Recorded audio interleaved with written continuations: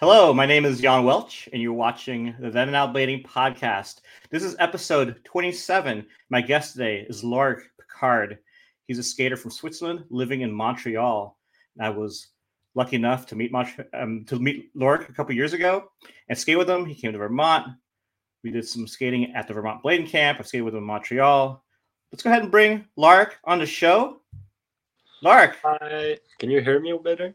Yeah, I hear you way better. We had a little bit of technical difficulty, but it sounds great. So good to see you. How's your day going? My day was going great. I had a great day at work. Nice. It went really well. So, yeah. Cool. So you are originally from Switzerland, and now you're living in Montreal. You've been there for over a year, right? Why did you end up moving to Montreal? It's a few things got into my decision. So I'm half Canadian from my dad. So right now I'm living at my grandparents. And so I had a lot easier to move there because I was already Canadian. And I'm currently living at my grandparents. So that helped a lot. Wow, that's also cool. And at first I was supposed to go there for 6 months just to have a new experience and try to work there also, because getting a work in Canada is way much easier than in Switzerland. Okay. And I just ended up staying, and I moved there now, and I actually live in Montreal now. Yeah, it's really cool because you went back home for Christmas, back to Switzerland. Yeah, and then exactly. You came back permanently. Yeah, exactly. And awesome. And how is Montreal compared to Switzerland? You're from Lausanne, first of all, in Lausanne, Switzerland, which is the French-speaking part of Switzerland. So Lausanne is known for its skating history, and so is Montreal. So now, with that comparison, what is Lausanne like compared to Montreal, and what do you miss about Lausanne? I miss honestly more my social life there, because obviously I grew up there, so I knew way more people, and all of my friends are from there. But unfortunately, the rollerblade scene wasn't really popping there. For the longest time, I was the only one. I thought I was the only one in Switzerland to be my age, and definitely the only one to be my age and at my level at that point. And so moving in Montreal was a big change for me, because all of a sudden I just started to have session with like 5 people. Okay. And for me, having 5 people on a basic session just to skate with is like the best thing ever, because in Switzerland I grew up skating alone most of the time, and when I was with skater or scooter rider. And I had a few friends who were doing roller, but we were like 3. And it's kind of difficult to motivate yourself when you're only like you and your 2 best friends. So yeah, the rollerblade scene, unfortunately, is really small in Switzerland.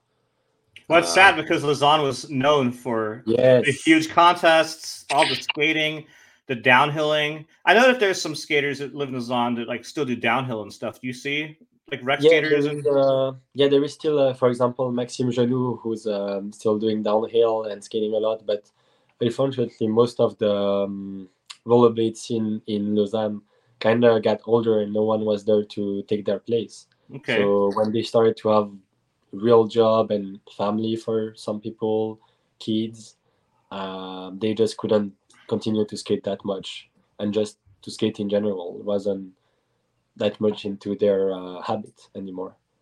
So yeah. So you're only 18 years old. Yeah. When did you start skating? And you're like a newer generation of skaters. So how long have you actually been skating? And how did you get into skating?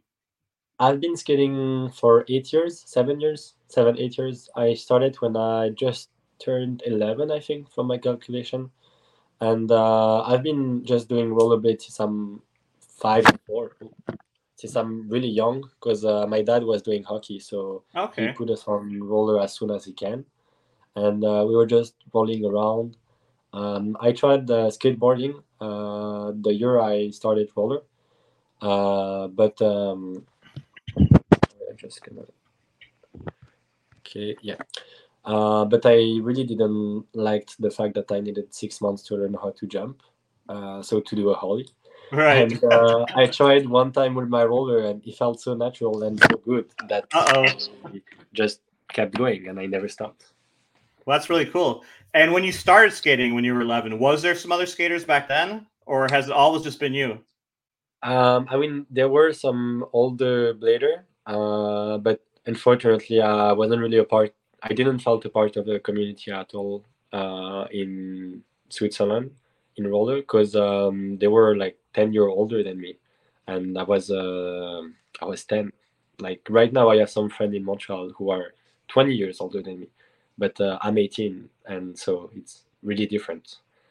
But no, I basically grew up skating alone.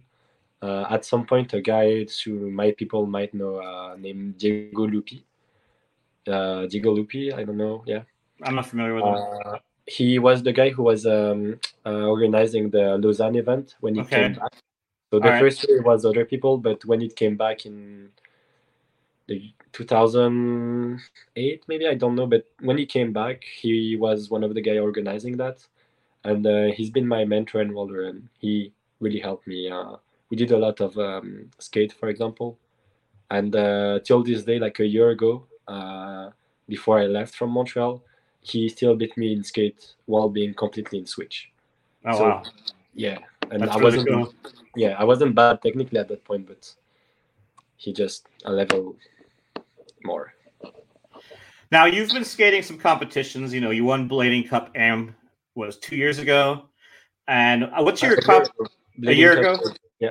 Okay, and what's your competition history? Did you compete in Europe in any events? Did you Yes, travel for skating? yes. I used to compete a lot in Europe. Actually, I was a lot on the French circuit because in Switzerland we were like three of my age, and I was going in Dijon. That's like 45 minutes away train from Lausanne, maybe an hour or something.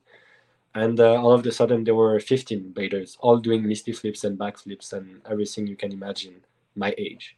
So I Wow. was going at every roller competition I could in France, and I learned a lot. It's a different kind of competition than we can find in North America. It's really more on the performance. It's more like a feast, Okay. definitely. Like kids were learning how to do misty flip before doing a soul grind. So I learned a lot in competition in France, how to do a clean run and how to prepare a run, and like yeah, I did a lot of competition in Europe before. I went in pretty much every country aside of Switzerland, plus Amsterdam for the Winter Clash. I went in Italy for a few times for events. I went in every city in France, almost every big city. I went in Germany. Yeah, pretty much everywhere I could go for a competition, I was going. That's really cool. And then how old were you when you started traveling for those competitions? At first it was with my parents. So I think the year I started, or a year after I started, I did the NL contest in Oh wow. Strasbourg. Uh-huh. And that was my first ever competition, and I was with the amateur because there were no kids category, and that was a big thing to do for first competition. Um, but then I wait. Sorry, I got distracted. um, I was when your first competition you're oh talking yeah, my about. first competition. Yeah. Yeah, my yeah, it was. I think I still have the yeah. Wait, let me check. There is the date. Yeah, I was 11 at my first competition, and it was in Dijon, and I did first place in the category 12 and under, Wow. and That's really cool. yeah, it was my first real competition because before I did the NL contest, but I was with the amateur. It wasn't really a competition at this point. I had no chance, but yeah, the thing I'm really stoked about is that I came back in 2019, I think, and I did second in professional. So almost, I think, 5, 6 years after Yeah, my first competition, I went back and did a that's really project in cool. professional. What was the your favorite competition you skated in? I think Winter Clash, or like my first few Winter Clash, I think I went 3 times there. I just loved, I just loved it. Like all of a sudden, I was. That's the first time I met Montre, for example, Mm-hmm. and I remember my first Winter Clash ever, or my second. I was doing a game of skate with Montre and Danilo, Danilo Sela from Brazil, I think, and that was just so unreal for me. I was um, entouré. I was surrounded by skaters, yeah.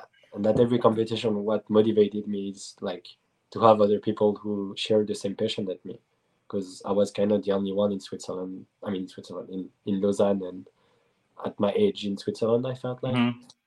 And so when I was going in competition, it was mostly to just ride with other people who share my passion. So Winter Clash, I think, was my favorite. Yeah, that's really cool, and I love Winter Clash as well. It's so Yeah. many people, such good energy, Yes. and it's just insane. It's crazy, and Yeah. you definitely get a lot of inspiration, and you meet a lot of people. So Yes. Yeah. that's really cool. You got to experience that multiple times. Mm-hmm. Now, when I look at your skating, I've seen you skate here in Vermont and Montreal. You definitely have a almost a competition style. Like you could tell that you skated in contests in Yeah. France, Yeah. Yeah. and Definitely. you probably grew up skating park. There used to be a skate park in Lausanne. Is it? Do they still have an indoor skate park there? Yes, they La, still have. Actually, they still have the same ball than when they created it. it was So like La if you went Havre or there, something, or what's it called? it's a skate park HS36, Okay, HS36, La Fièvre, the wow. fever in English, and it opened 25 years ago, and they built a ball, and it's almost exactly the same. They add some extension and some. They changed a bit. Like for example, one of the corner was like a real volcano, and now it's like a round thing. Okay, And yeah, it's still the same. And I grew up skating in an indoor skate park with a flat ledge with the round coping, and I didn't really knew until I came here, but it's not normal. I mean, not normal. Most people grew up skating, learning all over the top side on a square ledge hmm or a rail, and yeah, it's a lot easier when you have the right equipment and yeah. A have the lot of perfect a lot equipment. of parks here have the square coping. You've probably seen that since you've moved. Yeah, Skating in Vermont and Montreal. yeah, Now, being 18, there was a lot of skaters your same age throughout Europe, but there's a few skaters your age. What was it like? Did you guys have a community? Because my generation, we have a community, and a lot of us are disconnected from your generation because you're someone who could be most of our kid, age yeah, wise. yeah, Um, definitely. so a lot of people don't know about skaters in your generation. Like, what do you like? Do you have a connection with skaters in your age group? Like, do you have a community, or do you just interact with the older skaters mainly? Mainly in Montreal, all of my friends are more than 25, and it go up to 40, 45. I mean, yeah. Mm-hmm. So I do try to talk a lot with the younger skater on Instagram. Like I don't know, when I was on Ankle, I was talking a lot with on Everall. Okay.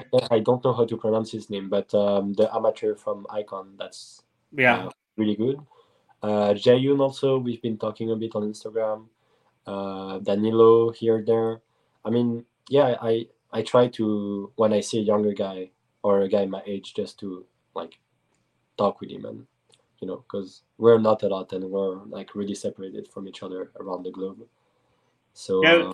There was a video that came out recently, Future, that had yes, a lot of kids your age in it, yeah, which I'll have a link in the description below. I talked about it in my last show I did with Frank Stoner, but that's a really cool cross section of skaters hmm, around your age from around the world, and it's really interesting to see because it's like the first edit I've seen in 20 years. That's just kids one age.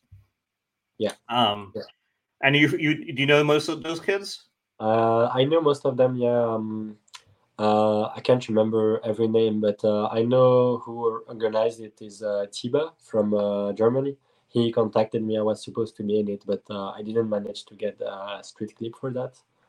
And I wasn't at the time. I had someone around me who had a camera able to film me and to go street because one of my best friend in Montreal, who I film a lot with, unfortunately got injured, and I had competition in preparation, like the Montreal Cup, for example.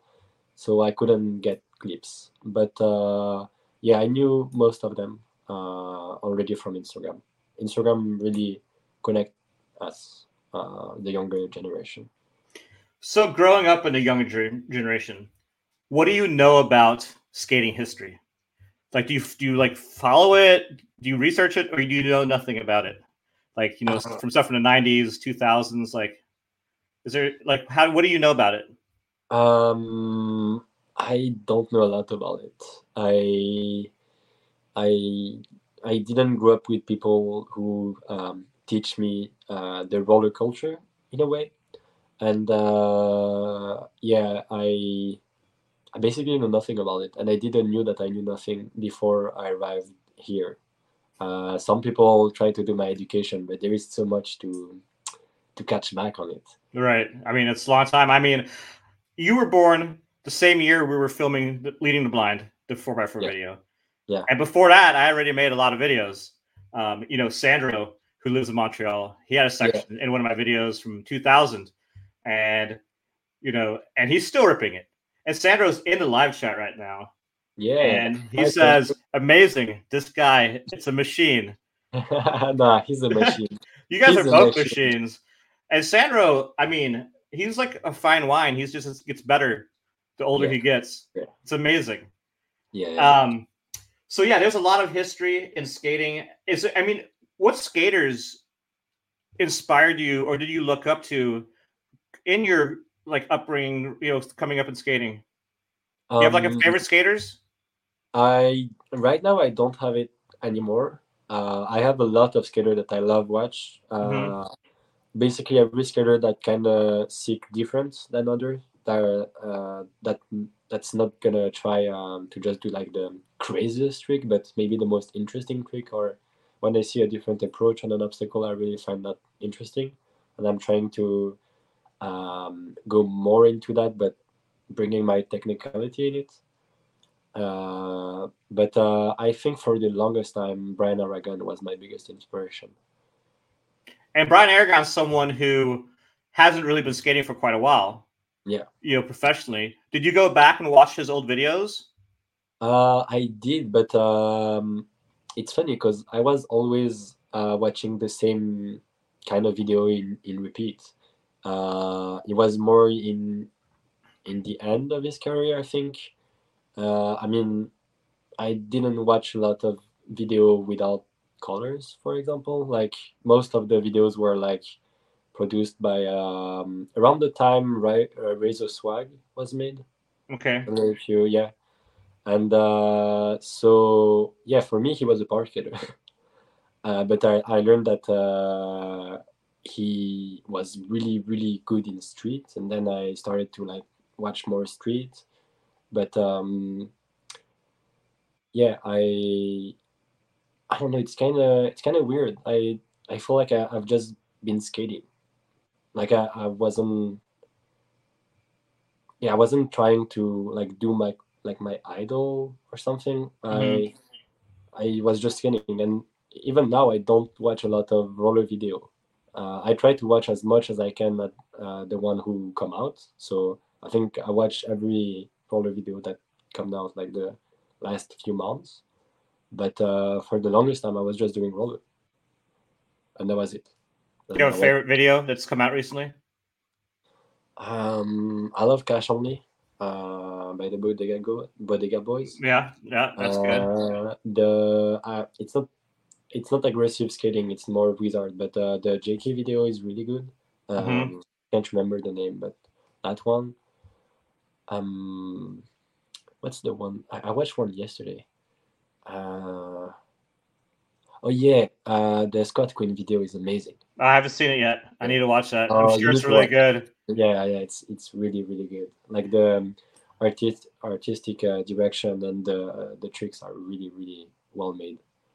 Cool. Yeah, Everything I mean, he's such a great skater. put together. Yeah, yeah, And the Bodega Boys, you got to be in some of their reels on your Instagram page from the Vermont road trip. yeah, yeah, yeah. I did. I met them on the trip. Yeah, Uh, they're I all met really cool. David. Is that right? Wait. There's I, um there's I'm having a brain I'm fart right now. terrible with names. I'm like it's in roller community. I love everyone in roller, but I can never remember names of anyone, and that's a big problem.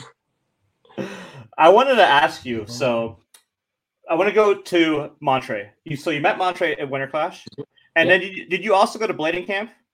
yeah. I met him at Winter Clash, and I said to him that I was going to a blading camp, and then we saw each other in blading camp, and I think he started following me on Instagram after that, and like over the years he started like to like my post a bit more, to comment on my post, to answer my stories sometime, and when he started the Icon project he contacted me, and I was one of the first rider on the team. I remember that because I interviewed him right around that time. Yeah. And we talked about you on there. And so Icon is an interesting brand because it's brand new, had tons of stuff. And you were skating on the AG10s, right? The carbon ones? Yeah, yeah, full carbon. Yeah. And how were the skates? I mean, you skated for quite a They while. are Now you've quit and you're in Rosie's, but I want to hear about like the Icon skates, how everything went with that. And then why did you end up quitting the team? So technically they're the best kit you can ask for. They're really light, they have a wide sole plate, they are made of really really good material, and yeah, they're overall. I quit it, but I can still say they're amazing skates. But I didn't felt like the brand image was really strong, and I unfortunately didn't felt like I was a part. I mean, I was a part of something, but no one really connected us. We didn't. None of us had the same style. None of us really had the same approach. The whole idea is really good, but I felt like something went missing, Mm-hmm. and I felt like I needed change also, because I was with them for a year and I've changed so much in a year. I moved in Montreal. I started like being a professional, if that makes sense. Yeah. And so I felt like I needed change. Well, I And understand, with the team is so spread out. I mean, all around the yeah, world. It's yeah, not like like Mesmer or something where they all kind of live in the same town and they get together all the time and they're like a big family. Which you spent some time with the Mesmer guys in New York during Bashika. yeah, What I was did. that like? Did that have some sort of a factor in you feeling the way you did with Icon? I was thinking it's been a while. I was thinking about quitting Icon because I really liked the roller and everything was working really fine. They supported me a lot too, and I can't be thankful enough for that. But yeah, I felt like I needed something more. I needed to be a part of something bigger. Yeah, I needed also to like I don't know, go a bit more street, even though I'm still doing mostly park. Mm-hmm. Just like yeah, I needed a change of image, kind of. I feel And that. yeah, not necessarily Mesmer, but my trip in New York convinced me to switch team, to change to Roches. And so Rosie's, how did you get on Rosie's? Like, who do you know? Did you Uh, call them up? Did somebody help you get on? yeah, Bobby Spasov. Okay. Because we were talking.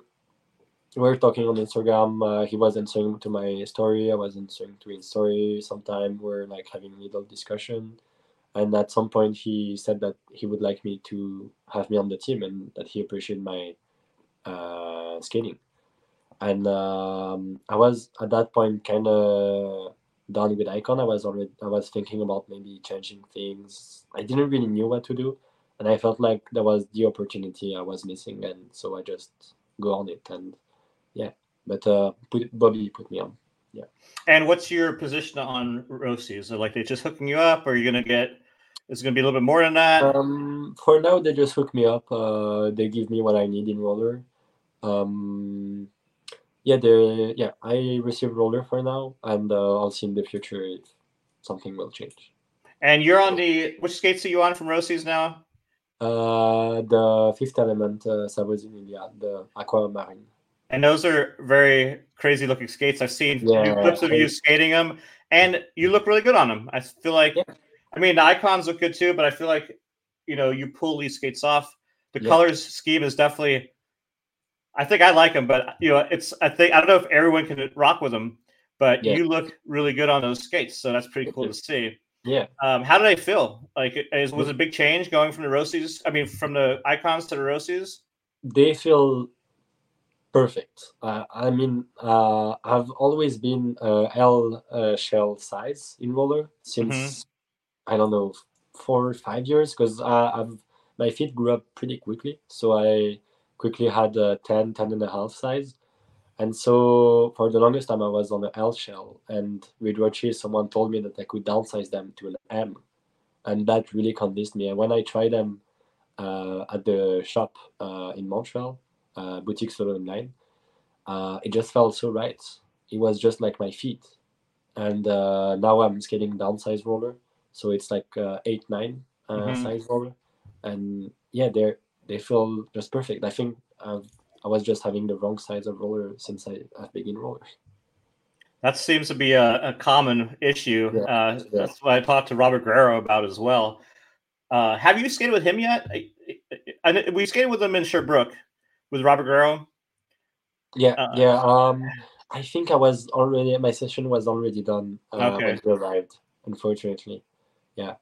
Because he's been he was in Montreal on Monday or something with Mathieu Ledoux. Yeah, it was Tuesday. Yeah, I was working, unfortunately, but he linked up with Matt Ledoux and Imoni. Okay. And Imoni asked me to come, but I was working, so I couldn't. And Emery's been in town filming his vault video, right? The vault tour. And have you been getting some street clips for that? Yeah. We got some clip. He's gonna come back in a few months to do more. But I did get some street clip in there. I look forward to that because most of the clips I've seen of you are from park skating. Yeah. So I'd be really interested to see some street footage of you. And like Montreal, for those of you who don't know, Montreal is a huge city and it's got a really big blading scene that was kind of revitalized by a lot of French skaters that moved there several years ago. And then Sandro moved there, and then you moved there, and they've got building a lot of parks, and they have nice indoor parks for the winter, and they have a lot of like urban skaters. There's, just skating in general is pretty big there. You all right? Yeah, I'm gonna sit there. I'm all right.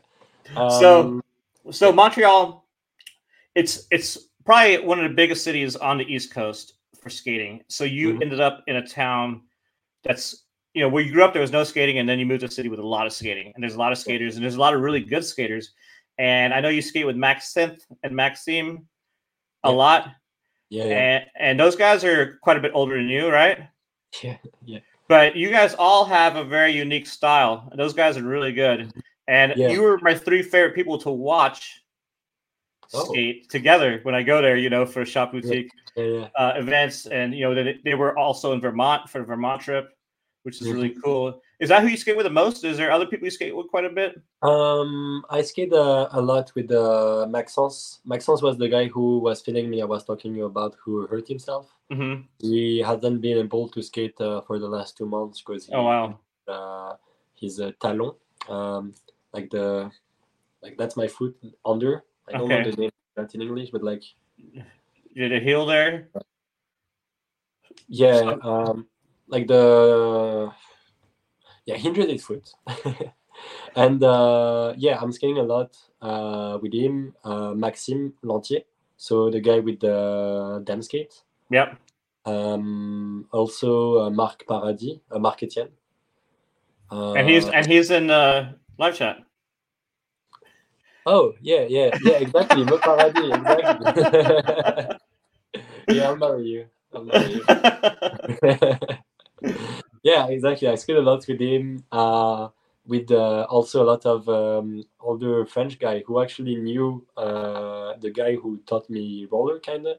I mean, they were on the French scene a while ago, so they kind of met each other.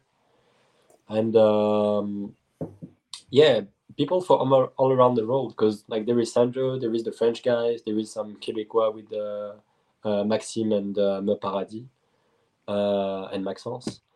There is who is there more? There is also some OG from the scene who were skating back in the day with the Distractor shop and everything.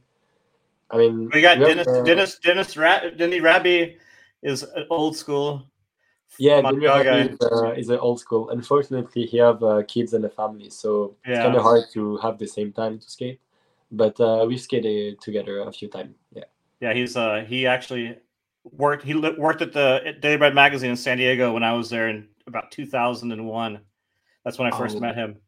So I've known him for, like 21 years. Oh, that's older than me. I know. It's funny, right? Yeah. Now, another thing that's made Montreal really awesome for skating in the past year is there's a shop there now, and that's Boutique Solo Inline, and you skate for the shop along with Maxence, or who else is on the team? It's Maxence and Denny. Maxence and Denny. Yeah, okay, and Denny are all on the team. And David runs the shop, and it's an amazing shop. They have like 100 different skates. They have all the Gressa skates, all the Rex skates. Like, it's amazing. It's really, I think, been a really good asset to the Montreal scene, and they've been organizing camping events in the early summer around Quebec. They did Montreal Cup, which you skated in. What was that like? Like, it's been a long time since they had a kind of outdoor competition in Montreal. Yeah. It was huge. Everyone was so stoked about it. Everyone, the 2-3 months before, everyone was like, yeah, I'm training for Montreal Cup. Everyone was really hyped. Everyone was skating. After it, though, everyone was hurt. So skating kind of slowed down after.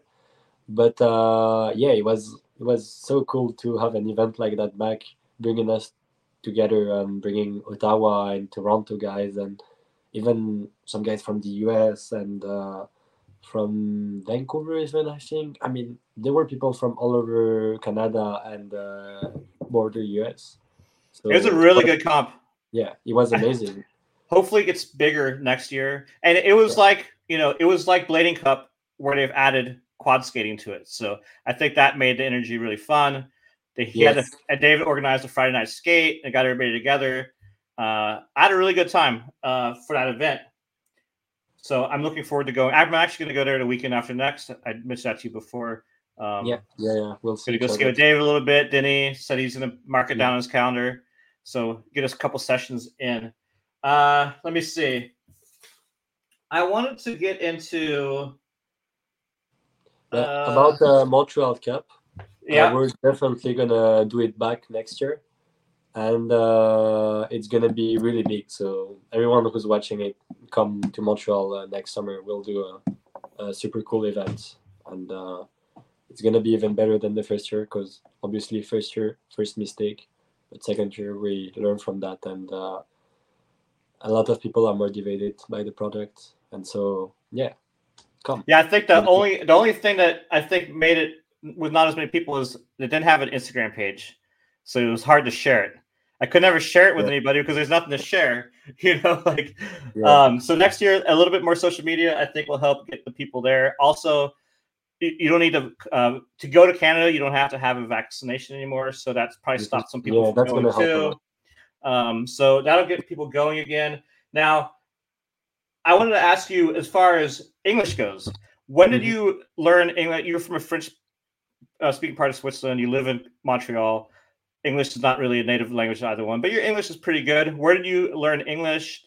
Was it coming from traveling a lot for skating, or did you learn in school? Traveling for skating. Both of my parents wanted us to speak as much English as we could. We were trying to watch movies in English with the subtitle at first, and then without. I had a lot of international friends in Switzerland who were in private school, so they would only speak English. And for a time, I was hanging out a lot with them, so I just learned English by smoking joint with them and just hanging out with them every day. Wow, that's cool. And, I never actually learned English in the school system or whatever. I really learned English by speaking it and by trying and by making mistake, and it just I feel like that's the same thing for a lot of the skaters in Europe that are from countries where English is not as common. Just being at events all the time, you just learn English because it's the universal language between skaters. Yeah, when you're traveling. That also really motivated me to just start speaking like that and just try. I just saw that Liam Gradeville is on the chat.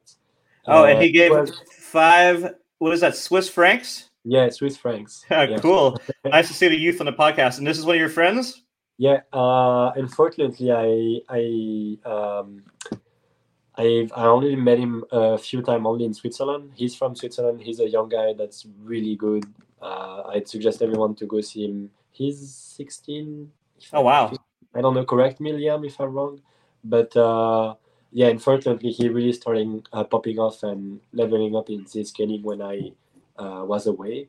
But I see him on Instagram, and he's one of the young guys to check on it, I think. That's cool. You have to send me his Instagram page, and I can check it out. And I'll try to add it to the description in this video after we do the premiere.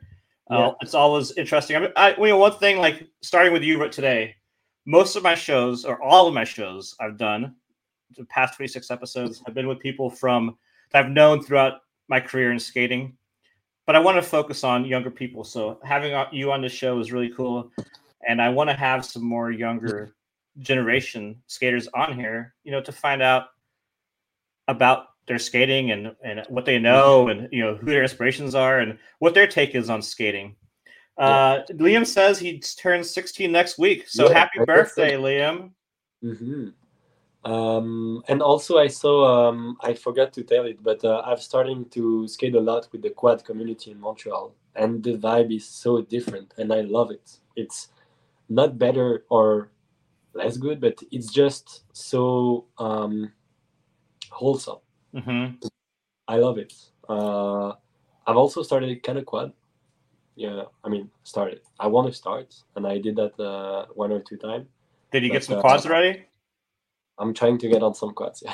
Nice. The quad thing has been interesting to me because the past several years it's gotten very intermixed. A lot of events together, and it's really fun energy. And Blading Cup was amazing. Blading Cup I thought was so much better because they added the quads and the positive energy from the quads, because everyone's so excited and happy. Typically at inline contests, everyone's pretty serious, and there people, they're beginners and they're landing a trick and they're just super stoked. And it spread to the inline skaters, and I thought it made the whole event really fun. So that's really cool. You're doing that. We're doing an event Saturday in Western Mass in North Adams, and it's going to be an inline quad fall get together. Me and Miles are hosting it, so it's a big skate park in Western Massachusetts. So yeah, that should be pretty fun. I actually got a pair of quads. I got a pair of the Kayas or Chaya, or however you pronounce it. I got some of those, so I haven't had a chance to skate them yet, but I will be bringing those to the skate park this weekend. We got David. Jan. Yes, Jan, we'll do an Instagram page for Montreal Cup next year, so all the Americans and international skaters will know about it. Perfect, David, and I will be there to help spread the word as much as I can. And Stefan asks, when is the Montreal Cup? David, if you have a date set, you can go ahead and post that in the conversation below, or maybe a month for ballpark. But the thing that's going to change for the next Montreal Cup, I can't pronounce myself entirely on that, But from what I understood, it's gonna be more with an association thing. So Okay. we hope on creating a roller association in Montreal that's gonna organize the Montreal Cup, and so it's gonna be. It was a big community thing, but it's gonna be actually like all of the community of Montreal doing it, and um putting work into that. Because the first year was mostly solo organizing, and next year we're gonna try to um, really push more on bringing us together to create something. Cool. That's really exciting. Yeah. And yeah, I'm always down to assist. Matthias, give that boy some bell bottoms. Yeah, give me some bell. Give me your bell bottom, Matthias. So going back to being a younger skater, Yeah. how do you feel that companies in the industry pay attention to the youth? Is there anything targeting younger skaters, or is everything targeted towards people in their 30s and 40s? What's your More, take on that? way more people in their 30s or 40s, obviously. And now, is there? Not, I mean, I do think I think most company owners in their 30s and 40s, so they don't pay attention to the youth. Is there any brands that have been paying attention to youth? I know Icon had a young team, but besides that, have you noticed anything growing up? Any brands that kind of reached out to the younger skaters? I guess Demskate would with I mean mostly with the Korean guy. Maybe they are doing that with other riders, but from what I've seen, it's mostly the AL school in Korea. I think Roches do it, for example, with Savozin. I think he's a young skater.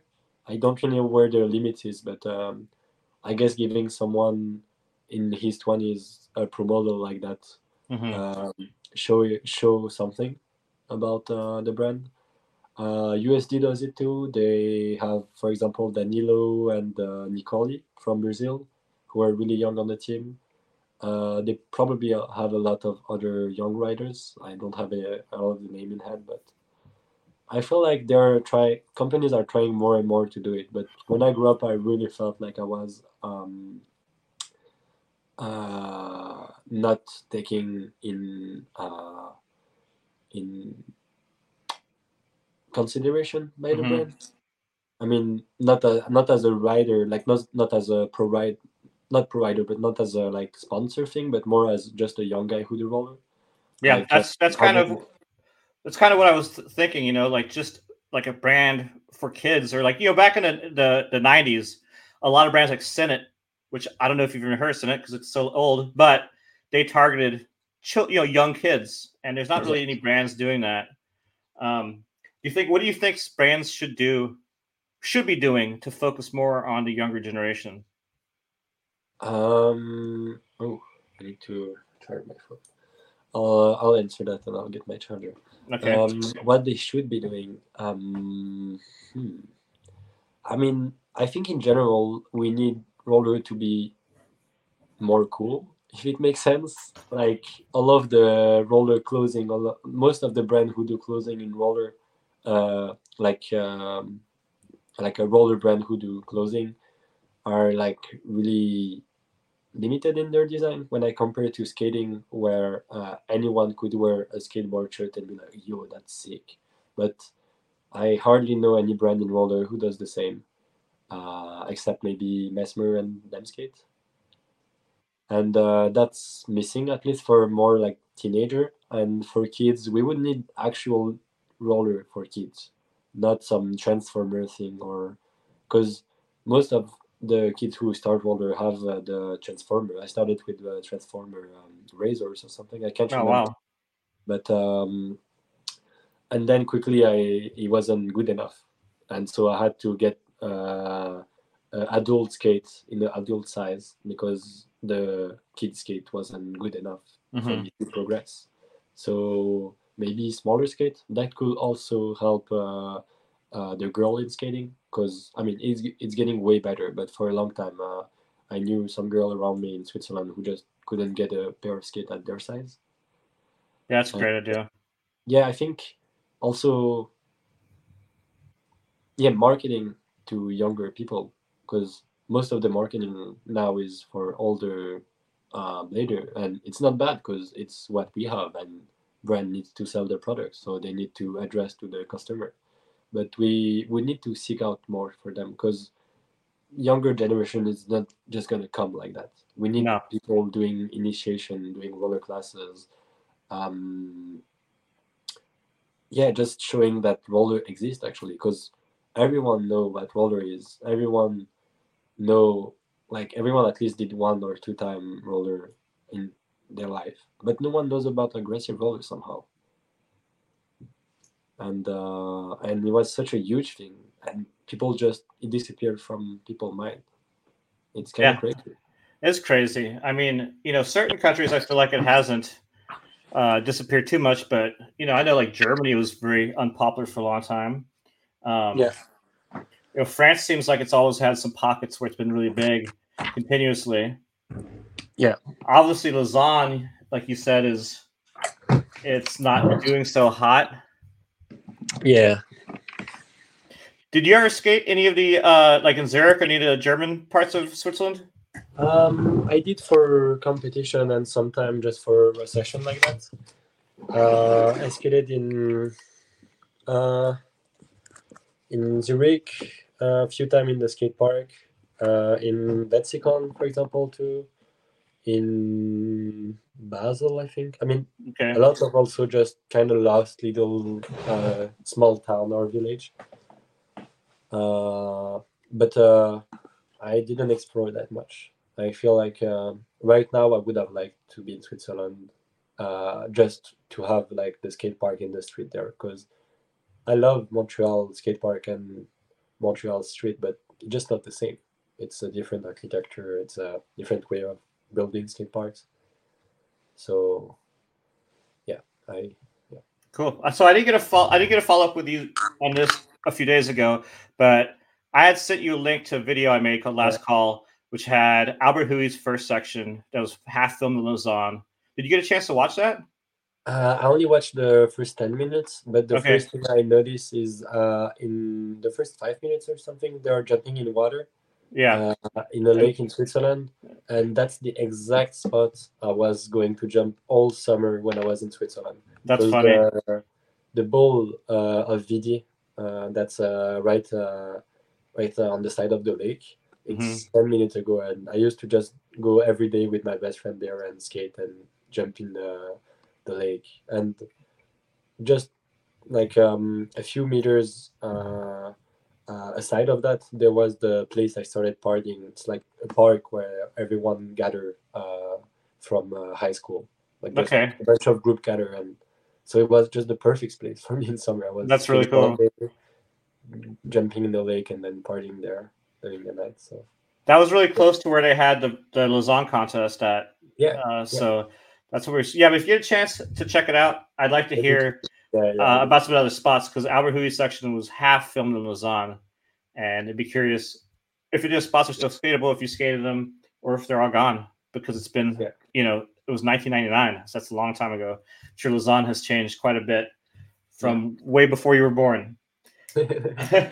And hobbies outside of skating, did you do any other sports? Did you do any skiing growing up? Did you do Yeah. any cycling? Anything else?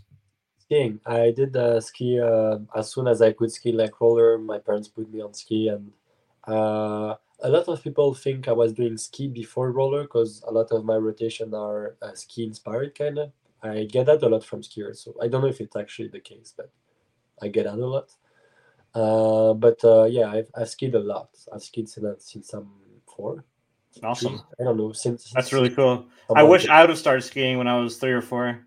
Yeah, yeah, it helped a lot with roller too, because the risk is so different. And what I like the most is that you see a mountain. I mean, when you're up on a ski course, not a snow park, just a ski course. I just see that like a big skate park. It's like a Hmm. slopestyle. There is a jump there, jump that, and if you have enough speed, you can also go off that. And that's what I like the most in roller. Also, is doing lines. Most of That's why I seems like I could have a competition approach, and I do have.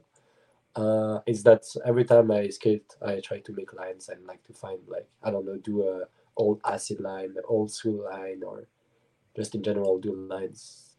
Wow, Really that's get rad. me going.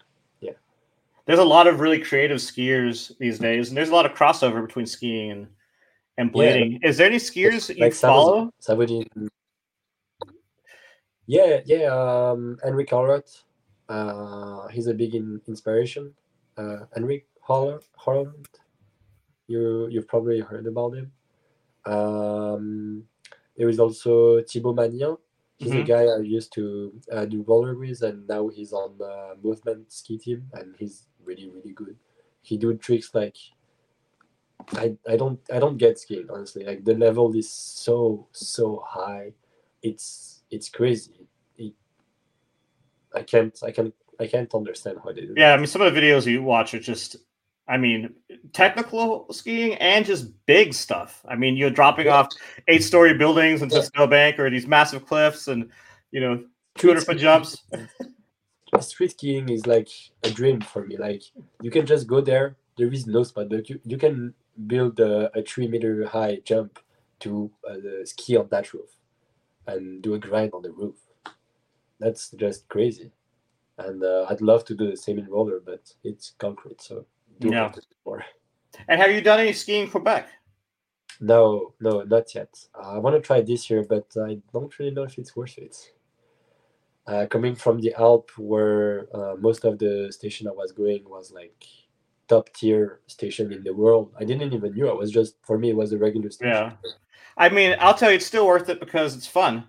Yeah, no, for And sure I will and do it. and what's But fun about the mountains, a lot of the mountains in this area is it's just dense trees that are really fun to ski through. yeah, So it's like technical skiing. You know, maybe like not the train parks are good or whatever, but as far as like technical skiing, um, Jay Peak in Vermont has the steepest inbound yeah. terrain. Vermont seems really cool to ski. We talked So about it last. yeah. So if you do want to ski this winter, you could come Yeah, stay here with some of your friends. I know a bunch of the Montreal guys ski. I'm sure somebody has a setup you can borrow. yeah, yeah. There is actually a group of skater who ski. They're the ski boys, and one of the guys on the group chat, Louis Charles Paquette, do a backflip. He said he's one of the skier boys, and yeah, I need to ski in North America this winter. I think it's funny every time I go to a skate park and there's like some random little kids. They always say do a backflip. I don't know how this like phrase got out to every little kid, you know, that sees the rollerblader to tell them to do a backflip. It's like it, it's the first because front flip is like kind of everyone can do it because you have to throw yourself just Uh-huh. front, but backflip is, I mean, backflip is also in a way a really really easy trick to do. So it's kind of funny that it's that one that everyone chooses to agree it's a hard trick because it's really impressive, but if you're not scared, it's the easiest trick to do, the easiest rotation. Front flip is harder than a backflip. It's just less scary. So I've only done them off swimming pools, so I don't have any and you trampolines. need to come to the Taz. I'll teach it to you in the foam pit in the Remember Taz. last time I was at Taz? I like hit my ass in the coping super hard. I almost broke my tailbone. Yes, yes, that was so bad. Oh, and I saw the fall. It looks so painful. Oh, and I had to drive back to my house 2.5 hours. So Yeah.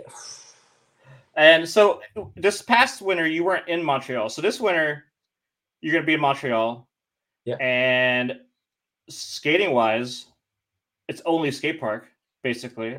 Are you just gonna skate park? I mean, all winter, or I think that's skiing. Skiing would be a good balance Yeah, yeah, definitely. because you're not But gonna get skate every day. You know, I'm sure skate park's expensive. I'll skate every day anyway. I have a chance because my parents really support me, and they still do. That's why I did so many competition in France because they've always got with me or had me going, or even now they still have me. So fortunately enough, they helped me to pay my Okay, skate park entry. that's nice. That's very But cool. yeah, if I wasn't, I think I wouldn't skate every day for sure. Well, that's really cool. Your parents are supportive of skating. You know, Yeah, a lot of skaters' parents weren't supportive of their skating. So, Yeah. mine were, and obviously yours are, and that's really cool to see that. Letting them pursue your passions. And what is do you have a goal in skating? Is there some place you want to be in skating? Like, would you like to see your future in skating be? I just want to skate, and I think now for me, the best way to keep skating the older I can is to find a way to make money out of it. Mm-hmm. So right now I'm just trying to skate the best I can and push it more on social media too. I've been a lot on Instagram lately. I'm trying to be on TikTok more also. But yeah, I don't know. I really just want to skate. That's the only thing um, that I really wanted to do in life. Actually, that saved me for so many years and from so many things too. I think without skating, I definitely wouldn't be the same person, and I don't think I'll be in a really good position.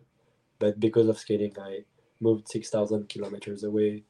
I met amazing people. I've been traveling since I'm 12. Uh, I've yeah, it's yeah. I think I That's just really want to skate. cool. That's Now, that I matter. I know that you were doing some or trying to do some lessons in Montreal. How is that going? Have you been doing that? I've been doing that this summer, but I've had a lot of personal issues lately and a lot of work too. So anytime I had energy, I unfortunately, didn't felt like giving roller classes. So I kind of put that on hold. I'll definitely come back to it when I find the energy again and when I feel like the time will be right. But unfortunately, because I really like giving roller classes, unfortunately, I'll have to put that on hold for some time just to get my skating going more Yeah, also. well, that makes sense. I mean, it's always something you can do. And what do you do for work? I work in daycare. I'm a substitute. Okay. So I work through an agency that basically book me in daycare, and I just accept it with an application, and they call me sometime, whatever. But yeah, I'm a substitute in daycare, basically. Cool. That sounds like a fun Yeah, job.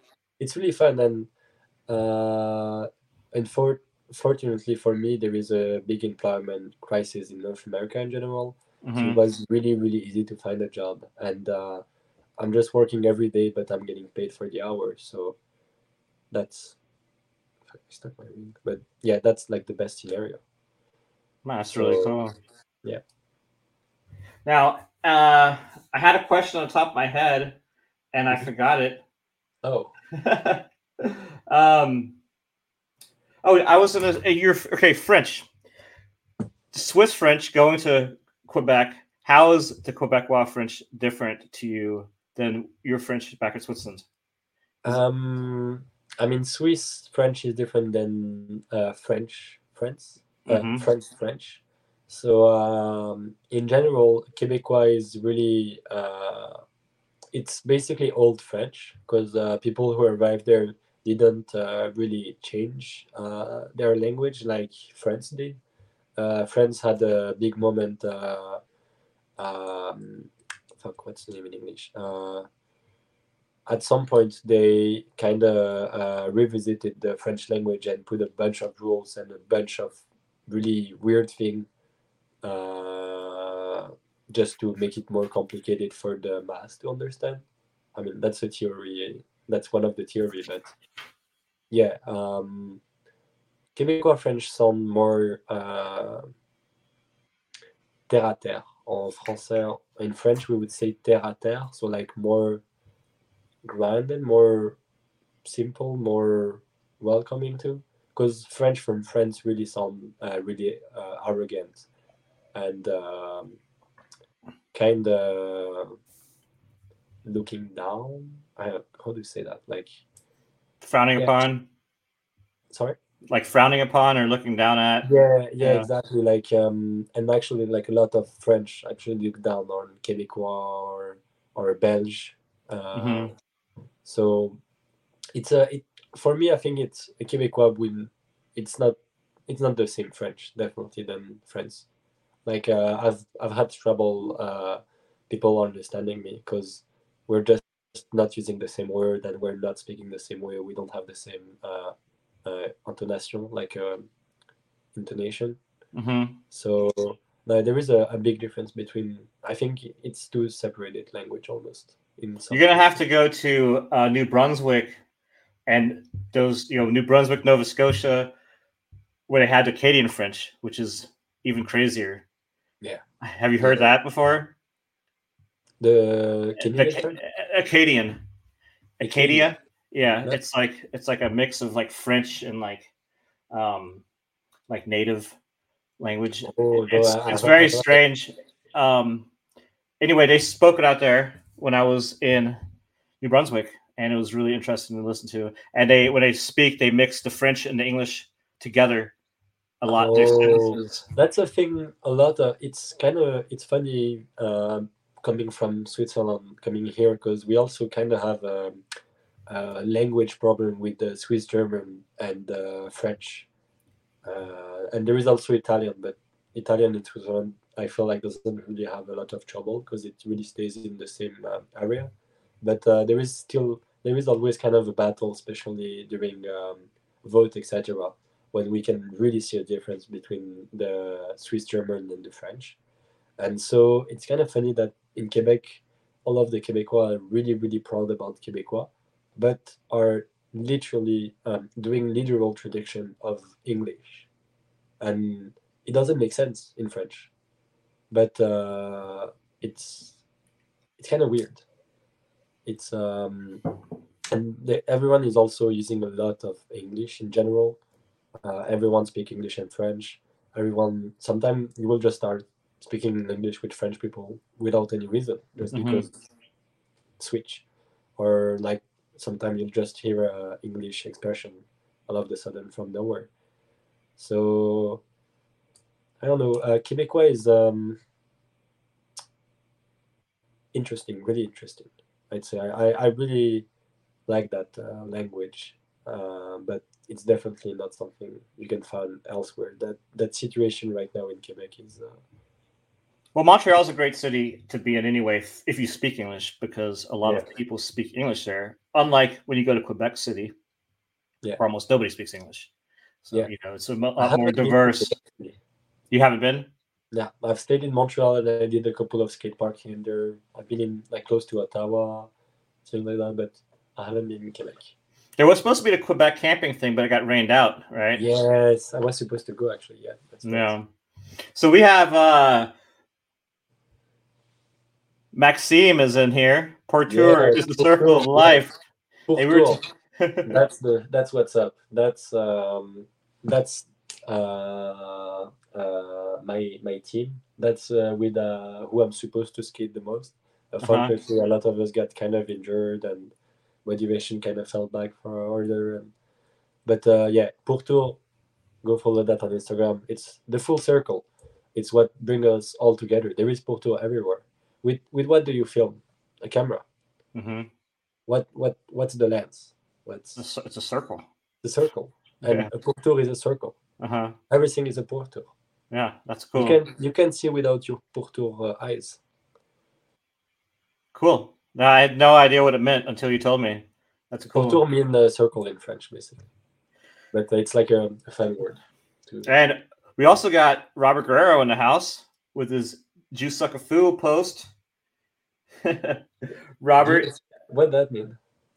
Juice Sucker Fool. JSF is a crew from the Bay Area of California that Robert was part of, and there was old Video Groove videos that had crew sections, and that was one of the crews in there, and it's still around, and there's a lot of good skaters in it. So it's just JSF. That's the crew, right, Robert? He's laughing.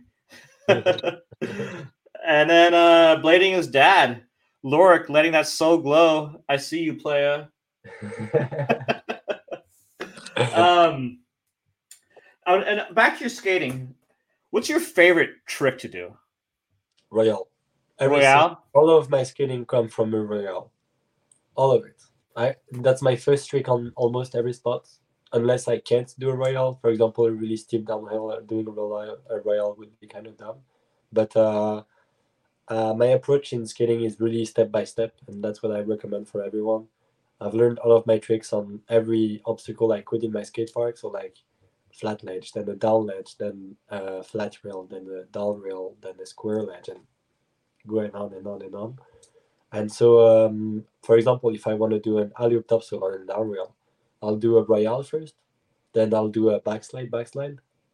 So royale on one foot, and then I'll do a kangran, then I'll do 270 backfire, and then I can do an alley-oop topsoil. Is there So oh, go ahead. yeah, it all comes from the same kind of momentum, and you just turn a bit more at every tricks. And of course, I could just trade up alley-oop topsoil, but mental play a lot in roller, I think, and I need to get my mental ready for a trick before doing it. So Oh yeah, that makes sense. And Robert Guerrero is with you. Many days I will only do royales. yeah. So that's Royale really is cool. great. I love it. And is there a trick you've done like throughout your career that you're the most excited about having accomplished? That's a good question. I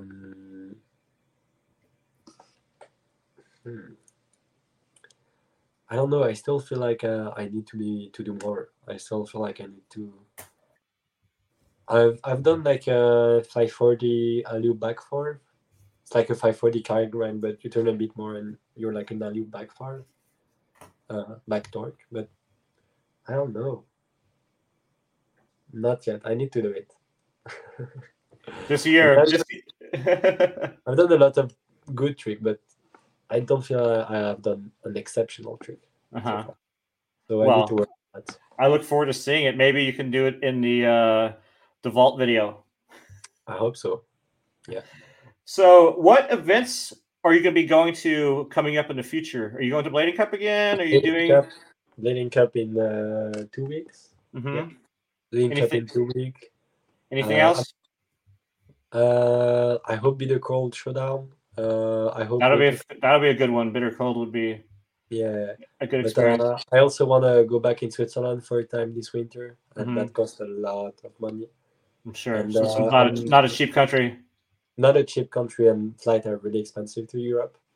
But for a Blading Cup, I'm gonna be there for a whole week for the Blading Cup, and then I'm gonna be heading to San Francisco.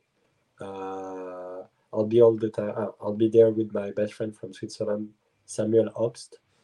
He's also a really, really good rider. He started with me, I think, 5 years ago.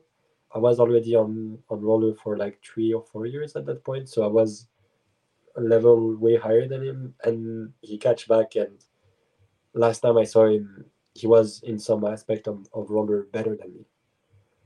And so it's gonna be a realistic trip. That's really cool. Yeah, I was just gonna say, you have your trip planned out. Like, what are you gonna be doing for that week, and what are you gonna do in San Francisco? Have you already planned everything? I'm good. I'm doing a call on here.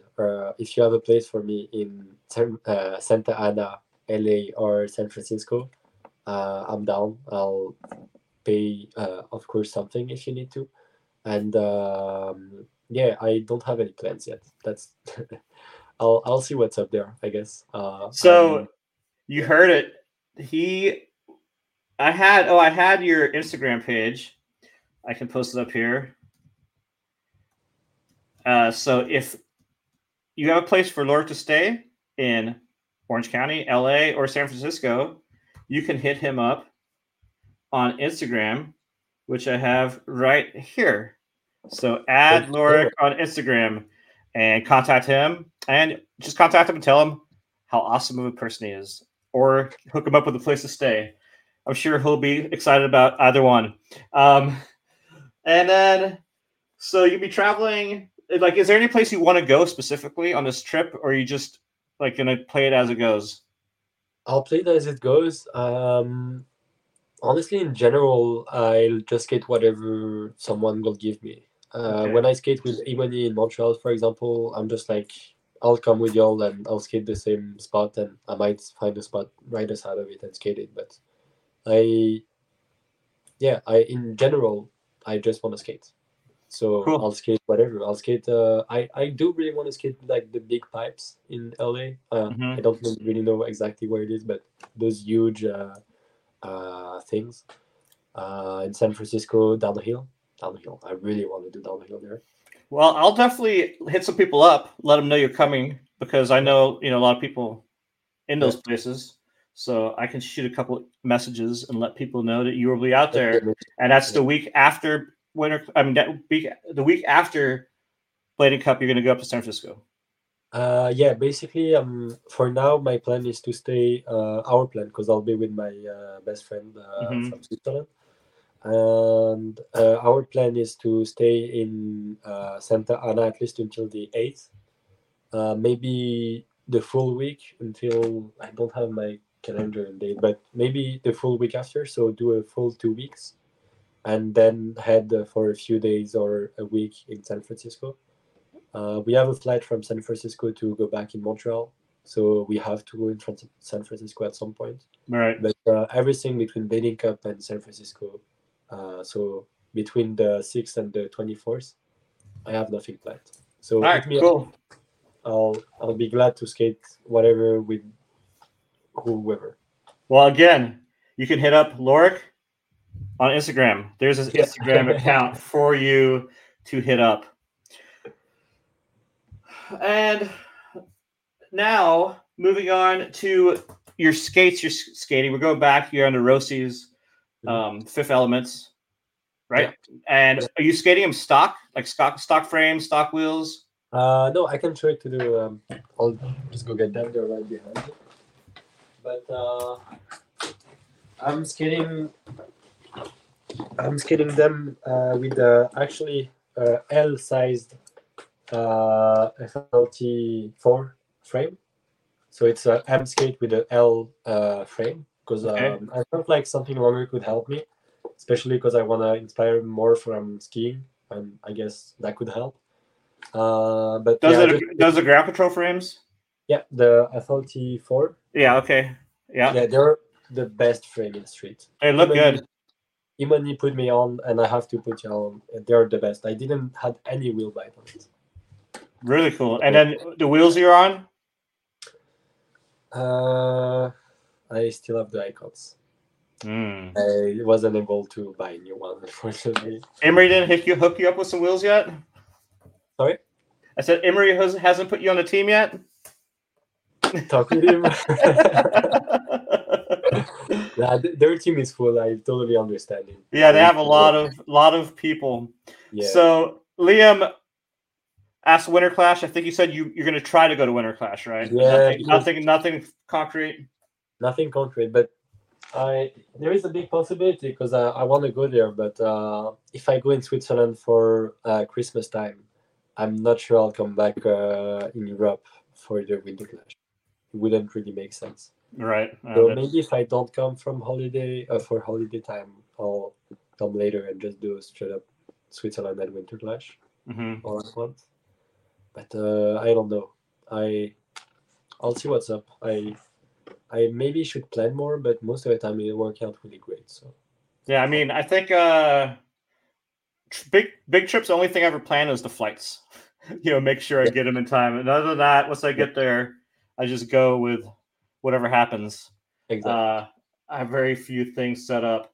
Now, you're skating flat on those frames. You ever skated anti-rocker in your life, or always flat? Oh no, I've started with anti-rocker and I was full on anti-rocker for a long time, and then I skated Aeons. I had maybe 5 pair of Aeons. I started skating flat with them without even thinking. I just bought them and skated them like they were, and I didn't have any trouble. For a time, I switched to anti-rocker because I didn't have money for the wheel, so I was just finding it more simple. And I wasn't for the longest time until maybe 6 months ago. I was basically just skating what I had, and I didn't. I never cared about my roller. I never took care of them or even care about what I was skating. If it wasn't hurting me and I could skate in that, I'll skate it. But yeah, I've skated for a long time on the Icon with the anti-rocker, and yeah, switching to flap really make me skate even more. Make me love skating even more. Yeah, it gives you it looks smoother when you skate that way, and you can Yeah, go faster. lots smoother, and I can just skate two spots with my skate on. And I tried when I received the stock roller, the stock watches. I skated the frame for a session, and I know some people love the frame, but it's not for me. And skating anti-rocker after skating flat for a long time was really weird. I don't Yeah, think that I mean, there's not a lot of really good stock frames that have ever come out. You know, yeah, back in the day, it was nice because you got some razors and they had like ground control frames on them already, so you already had a good skate, good frame on your skates. But yeah. generally, stock frames you take them off and you upgrade them. Same with the wheels. Yeah. And what size wheels are you on right now? 58. And what's the biggest size wheel you've ever skated? 60, I think, on Aeon. And I mean, I did had a urban setup for a time. I mean, I just had the icon frame that I was putting on my skate. How did you But skate those around Montreal at all? yeah, I did. I never filmed anything in the fitness skate, but I do use them a lot. I really like just to go around the city with that and just go really fast. Did you ever go on any of the group skates in Montreal? Yeah, Like the nice skates? I did. I did went 3 or 4 times at the Luminous event, and now Mhm. it's light up the 514. It changed name, it changed organizer, but it's basically the same thing.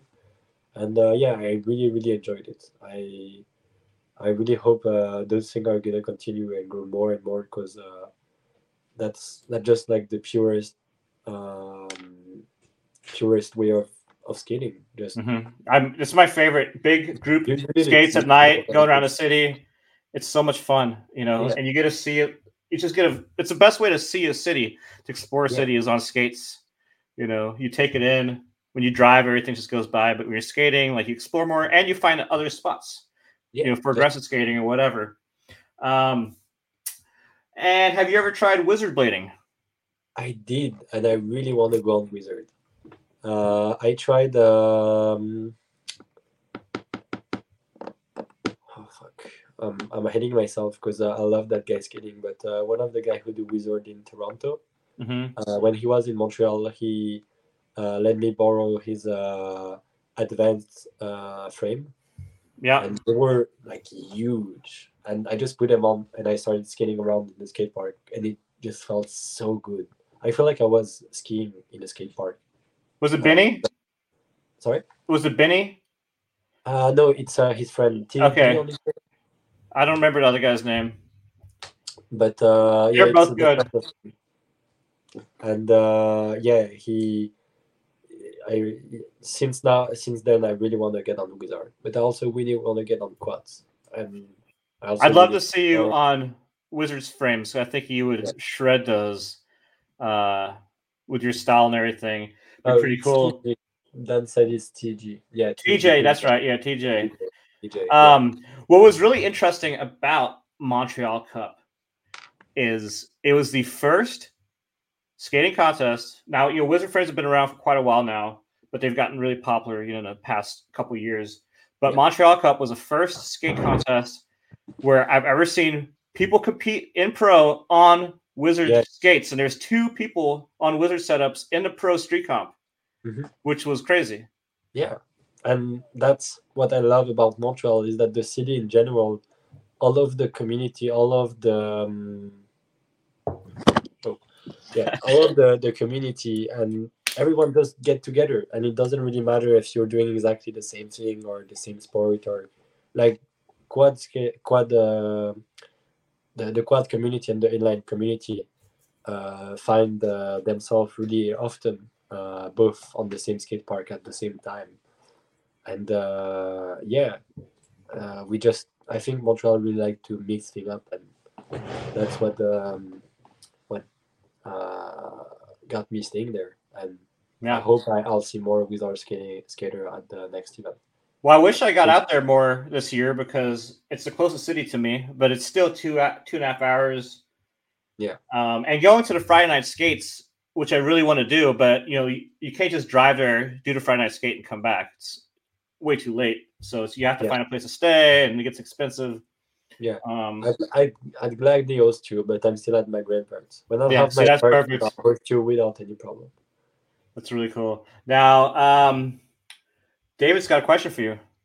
What trick gets him a letter in a game of Blade? That's a good one to know.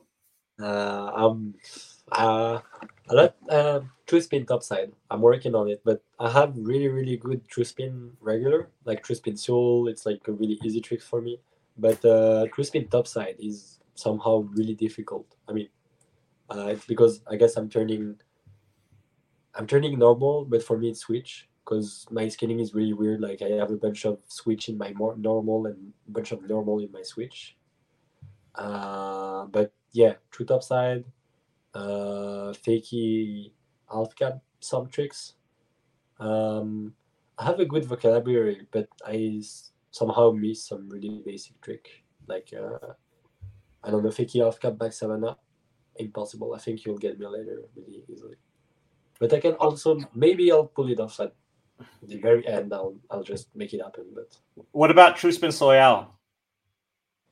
True spin, I'll get that one.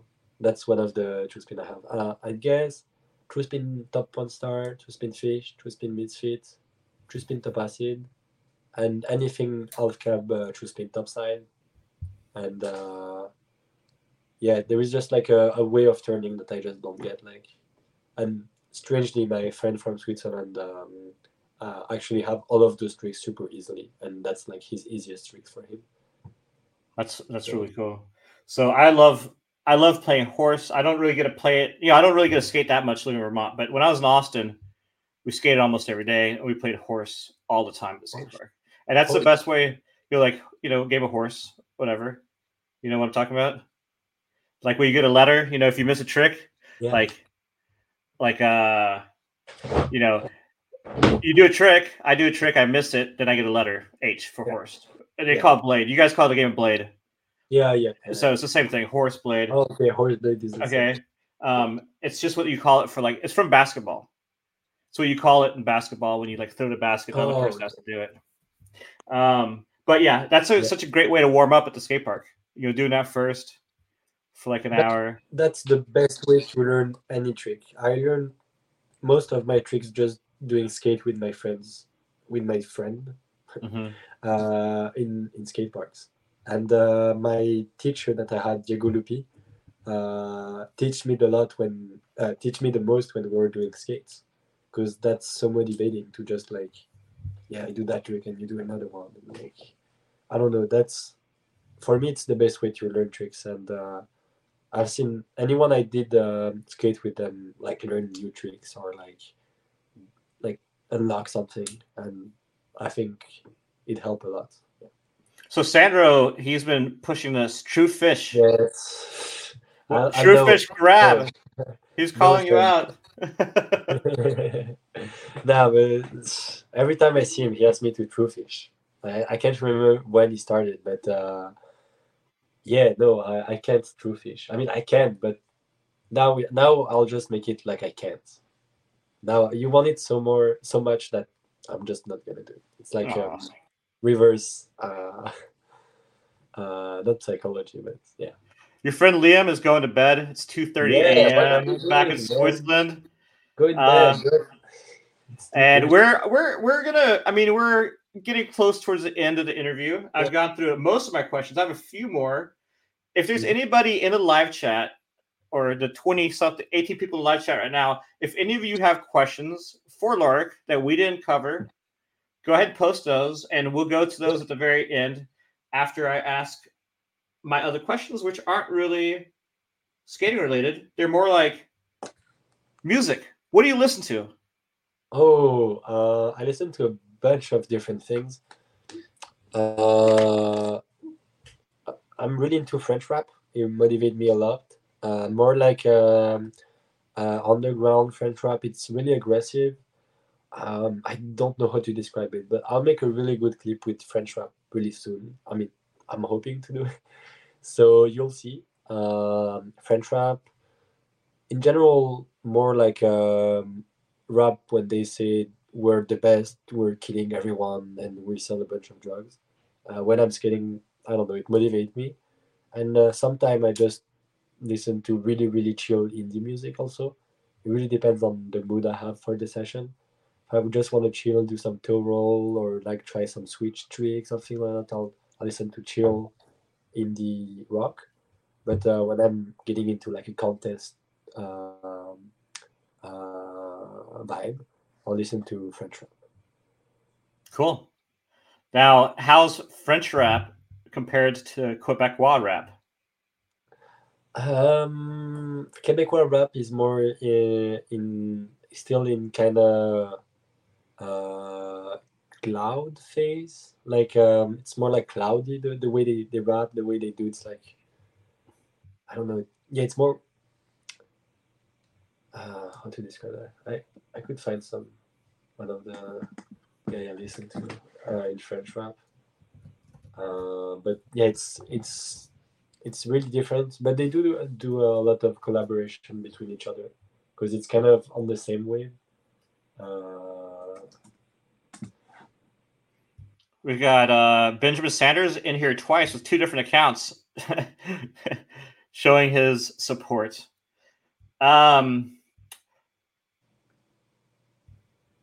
Who is, and your style, your fashion. You're pretty on point with fashion and style. Where do you get your influence, and what? How would you describe your style? I don't think I have one specific style. I just kind of wear what I want. Um, I think Matthias, for example, the guy, a bell bottom guy, Mm-hmm. uh, helped me kind of discover more my fashion and kind of like was like, yeah, wear crop tops, wear uh, bell bottom. No one cares. Just dress however you want. Unbutton your shirt. Hmm? I said unbutton your shirt. Unbutton your shirt, exactly.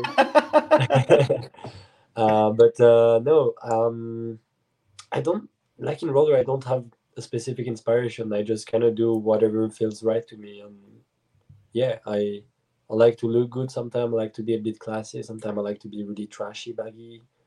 I have a bunch of different style, and I want to show it more on roller. I think that roller needs that more because unfortunately, roller fashion wasn't really popping off. But right now we need blashy. Well, I feel like your crew, your two guys you skate with the most in Montreal, also share some similar traits with style a little bit. You know, Yeah, with the yeah, earrings and things like yeah, that. yeah. And We're all you guys are definitely you could definitely tell you guys are like a crew. yeah. It's the Porto crew. Yeah, and that's really cool. Yeah. Now, another question I have for you, non skating, is food. What is Food. your favorite food in Montreal or in Quebec? And So is there anything you miss from Switzerland? yeah, cheese. Cheese is the thing I miss the most. In general, the quality of food, we can find really good quality food in North America, but I feel like in Europe it's still a bit more natural in every way. But I can't eat gluten or lactose. Okay. So I have a really weird diet kinda. I eat a lot of fruit and vegetable, a lot of rice, potatoes and eggs is the thing I eat the most. I think I eat a bag of chips every day, Which but like the chips? big bags, like every day, What's your because favorite? nature. That's I mean it's not my favorite, but it's the one I eat the most because Okay. being gluten and lactose intolerant and broke, it's kind of hard finding food when I'm outside. So most of the time, a banana and a pack of chips is like the best I can get. So yeah, but my favorite food, I really like poutine here. Poutine is I'm not supposed to eat it because there is gluten in it and lactose in the cheese. Cheese is the only thing I gaslighted myself into thinking it wasn't doing any harm to me because I just I just can't remove everything and not being able to eat cheese. But yeah, poutine, Asian food. Asian food in general, I love it, and it's really healthy most of the time. Well, I mean, Chinatown in Montreal is amazing. It's like my Yeah, favorite place to eat there. I'm yeah. already plan on going there first thing on Saturday to get some dim sum. So No, that's the plan. At Ruby Rouge. Have you been there? In where? Chinatown? It's called Ruby Rouge. It's like a dim sum restaurant in Yeah, Chinatown. yeah, yeah, I heard about it. I It's didn't go. really good. I went there last time. My Oh, Anthony. I don't know if you met Anthony, shorter Filipino skater, like my age, that lives in Montreal. He's pretty cool. probably yeah, but like I said, I have a terrible memory. So I'm gonna So go with him. He's a real cool dude, and he's like from the old. He's like old school yeah, Quebec skater, nice. um, and he's the expert on dim sum in Chinatown there. So that's who I'm going with. Yeah, So yeah, yeah. um, I'm almost done with my questions. So I'm going to call out to the group one last time. If there's any questions you have, go ahead and post them. There's one from Dan, and that's favorite skate fit in the industry, and by fit he meant fashion. So favorite skate fashion. Favorite skate fashion. I don't know. There is a bunch of guys. I like what the Kelso brother are doing. They are a really different style, but I really like both of them. I like the like kind of baggy, all tattoo and a lot of graphics and like drippy style of Sheen. But I also really like the like kind of classy, really easy and really just well made style of Colin. Then I like the whole Mesmer Crew style, kind of the rock aesthetic is really cool. I mean, they don't all have a rock thing, but most of them do. And bell bottoms and like cropped T-shirt and open button up are a thing they really wear. They wear a lot. JK fashion is really good. Um, Bobby, of course, Bobby. His his outfit are always like perfect. Um, who else? Yuto too, but I don't feel like those riders are like. I mean, Yuto, I don't feel like he's, for example, or Colin searching to like have a style, but they just wear their clothes and Mhm. it's their style, but they're not searching to be fashion or whatever. So it's a different approach. Um, but yeah, I mean, of course, Matthias style is amazing. Matthias Rude. uh, and And he moved to New York now, right? He lives in New York City. yeah, he lives in New York. Yeah, yeah. He moved there. I'm out down in a few years. Because I was born in the States. I never got back until last year Blading Cup, but I am actually a U.S. citizen, so I'll probably go there in a few years to explore a bit New York. You are. Wait, you said you're a U.S. citizen? Yeah, I was born in the States, but my parents moved in Germany first and then Switzerland. But they Oh moved in wow. US when I was one.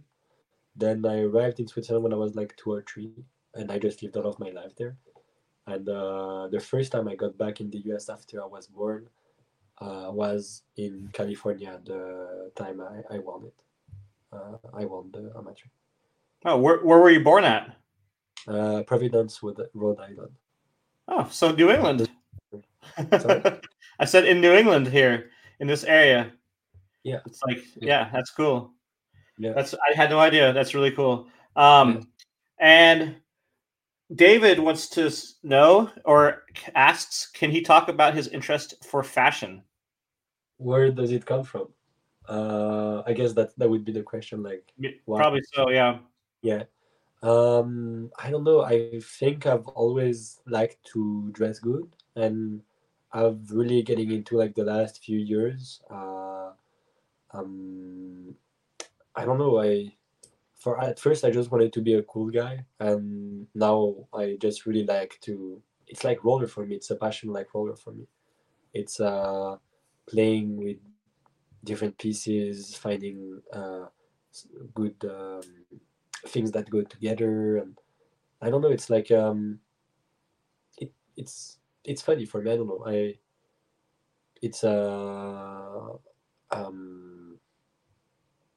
it gave me a lot of confidence too. And I don't really know actually. Like I just picked up on it, and Would you be interested in going into a career in fashion? yeah, I thought it was if I was going back to school, I would maybe do a fashion school. Hmm. I did some modeling a bit in Switzerland here, there, and in Montreal too, but it do take a lot of time, and I don't have the time right now. But yeah, in general, fashion is I think my second big interest after roller. I also do jewelry. I just do it for myself. I never try to sell it, or I didn't even really show it on Instagram. But I like to like make my own custom jewelry pieces. And someone asks, Ben Sanders asks about your necklace. Is there a significance of the necklace? That one, that's just a chain. That's the first ever chain I had when I was 16. I wanted to do a makeover, start seeing girls, etc. So I just bought that. It's like silver and another metal maybe. And I don't know. I just always have to wear jewelry. I have rings. I have a bunch of jewelry over there, and no, I nothing I wear really have a significance. It's just for the fun of it. Do you skate in your rings? I do, Do and you ever concerned about catching them? Because I've seen two or it three happened people one rip their time. fingers off before with the rings. Yeah, it happened one time. I was at my home skate park in Switzerland, and we have a resi, so a ramp in resi, so the plastic thing, right? And so they had little string on the side of it, and they were like that ramp, and the thing was going down, and so I just wanted to catch one of the string and jump in the ramp just to get some speed, and it was big string, so it wasn't supposed to do that, but one of my ring just got caught up, just like did like that. I didn't lost my finger, but I did have a big cut on my finger, on actually that one, Oh and wow! yeah, that was scary, but I don't really see an occasion I could get my finger stuck into something because of my rings, unless that thing. That was really dumb. Cause Well, what happened? There's a skater. His name's Mac McMeans. He worked for Razors at the Escondido skate park. He caught his finger on a screw that was sticking out, or he uh, caught his ring on a screw that was sticking out, and it just pulled all the skin from the knuckle off. And then they had to cut the bone, and he has like a wooden yeah, finger I now. see how it could happen in the situation I had. Yeah, and that That happened was to another skater in Houston too. So yeah, I always like see the rings. I'm like, it depends. Obviously, it depends on what you're skating, but make sure it's not a shitty skate park that has a bunch of screws sticking out. yeah, I'll make sure. And then let me see. Vinny wanted to know if you're skating. Are you rolling the fifth elements? Are you skating anything else as well, or did they give you any other skates than that? No, well, I only have the fifth element. I'm gonna have the Yuto. I hope before the link up. And that's it. I would like to have another pair of fitness skate. So when I get the Yuto, maybe I'll buy a frame for the fifth I already have, and have like two to set up like that. But no, right now I only have those skates. And then Ben asks, how important are crash pads gear to you? Do you skate any pads? Yes, you need only two things: shin guard and Wrist wrist guards? wrist guard.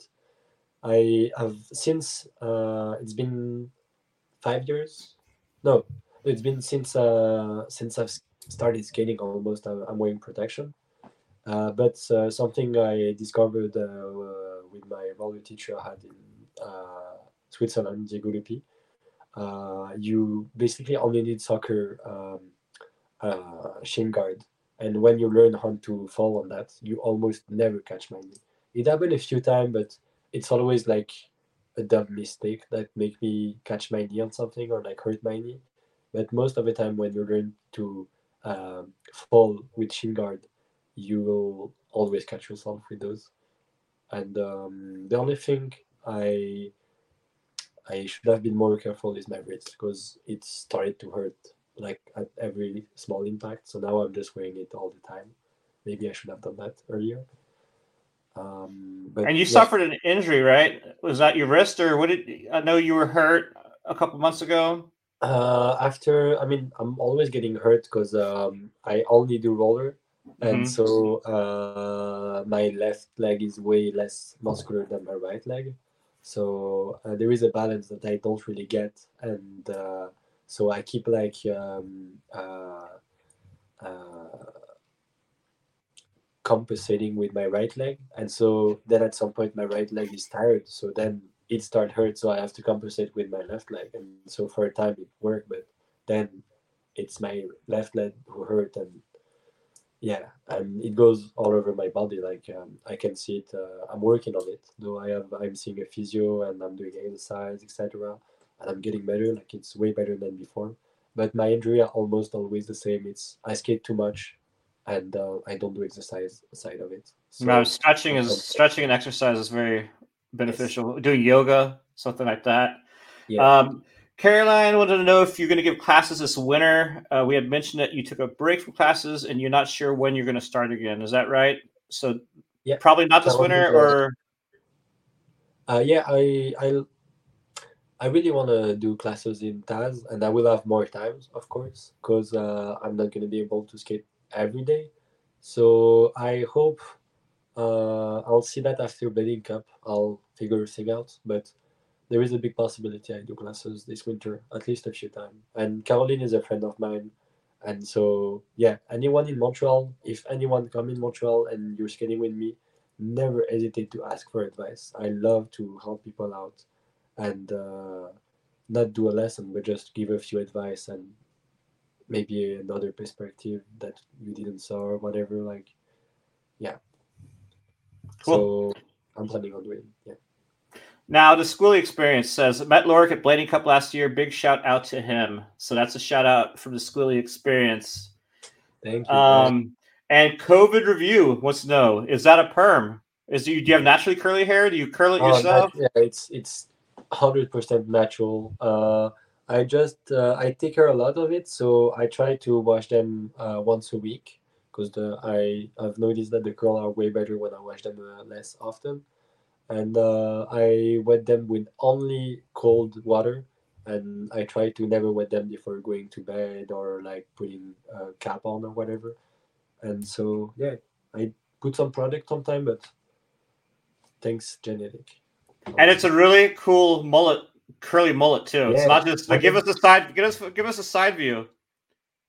Yeah, see, I've got a yeah, mullet going too, it- but it's kind of, I need to yeah. trim it I down a like little your bit. mullet too. Mine is more like just long hair at this point. It's not really a mullet that much anymore. Uh I huh. still need to like do a bit of trim here and Yeah, that's there. what I have to do. Mine's kind of like disappeared.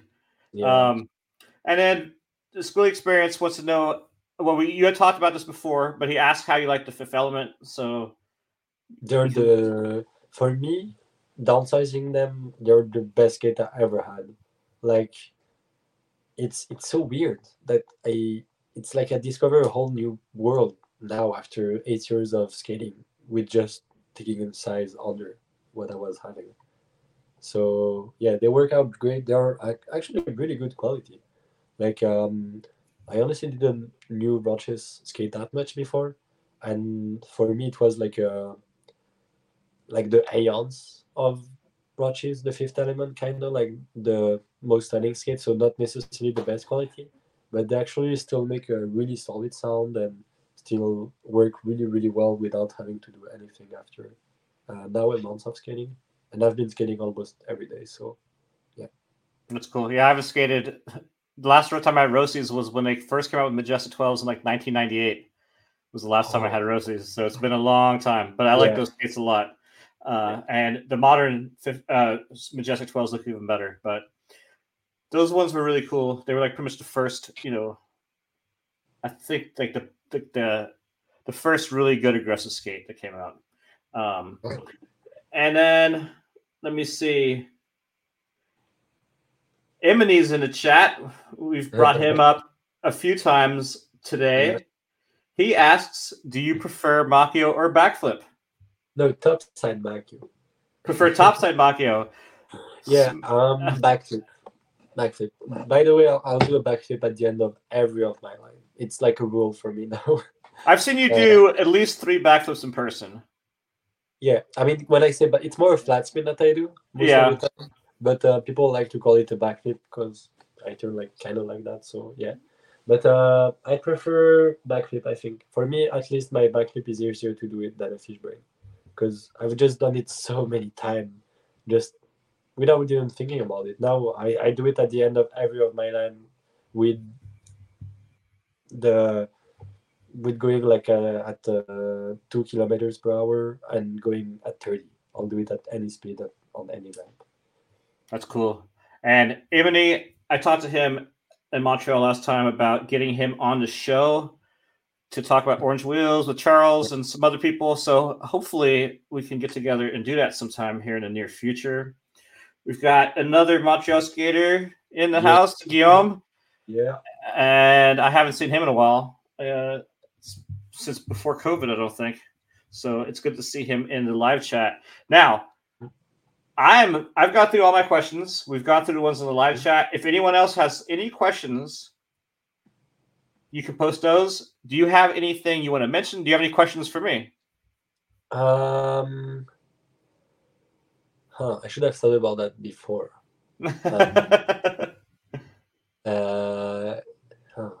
How did you start at roller?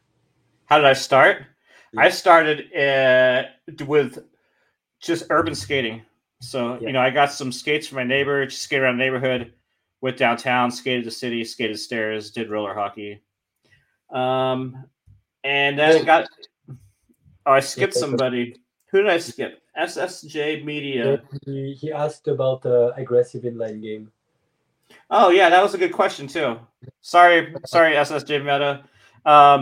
Asked him if he's ever played aggressive inline, the video game, and if so, who was his character of choice?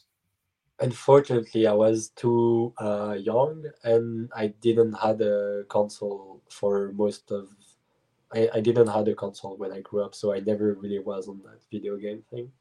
So unfortunately, no. But when I played Frankie Morales on the aggressive, and I can't remember the name of it, but like the most popular game. I've played it this summer when I actually was on colocation. How do you say that?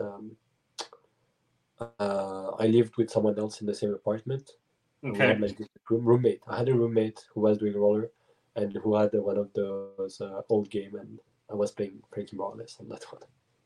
I've never played any of those video games, so none of them. Oh, I thought you. It was like rolling. All of them. And then Guillaume asks, "What are the next projects with the solo team?" Oh,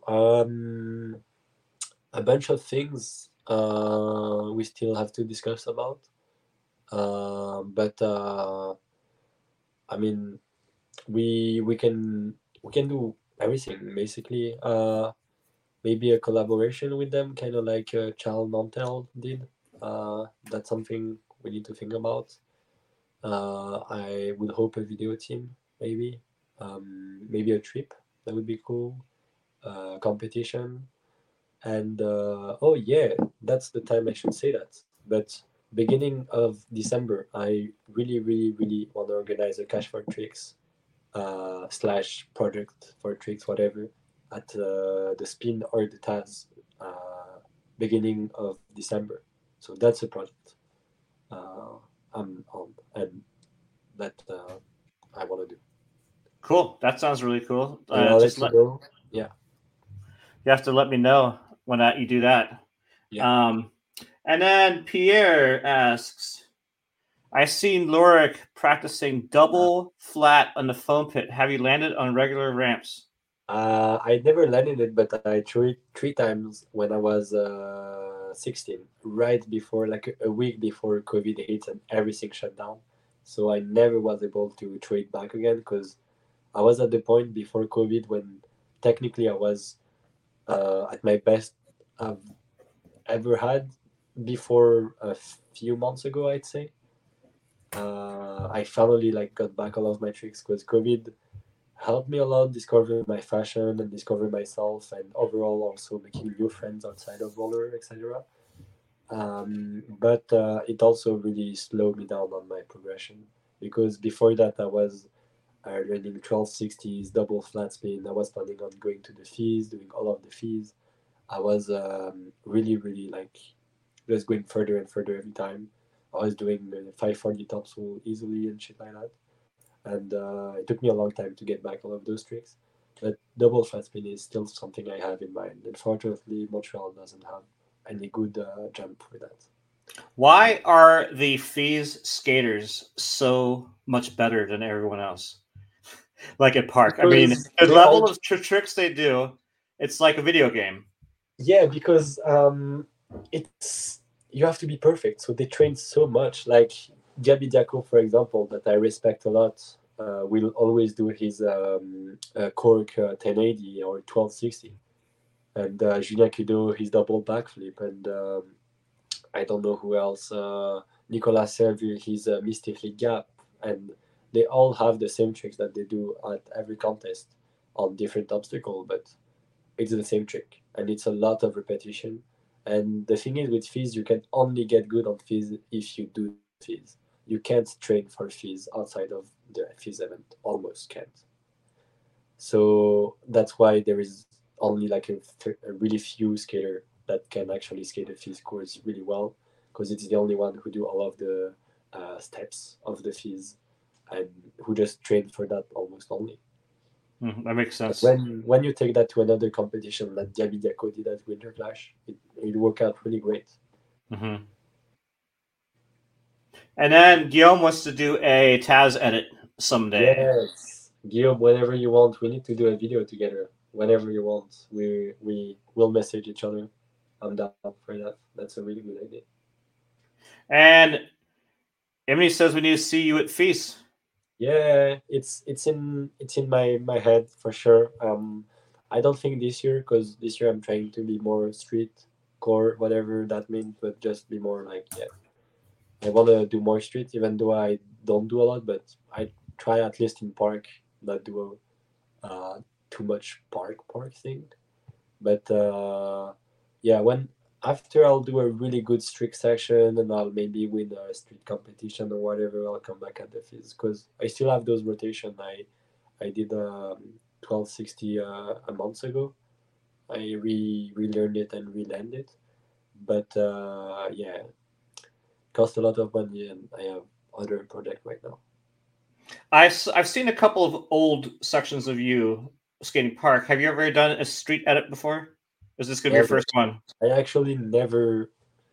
I don't have a. I don't have a good section on YouTube. My last one was the one at Venice Beach with Icon. Hmm. That was good, but it took like 2 hour. Yeah, 1.5 hour maybe to film all of it. It was like a really quick thing. I wasn't even really thinking about it. I was just doing my tricks, and they filmed it, and it looked really dope. But I right now I really feel like I need like a good trick session to kind of like assert myself in roller. And how often do you guys film in Montreal? Do you film every session, or is it For street or just in general? just in general? In general, I mean, right now, you've seen on Instagram, I've just made a conclusion that every session I was getting in like a competition almost. So why not film it? And so right now I'm filming every session, and I mean, I try to really just go like, yeah, I'll do 3 tries, and I do those 3 tries, and I land it or I don't land it. Sometimes, Hmm. most of the time, it take way more than 3 tries.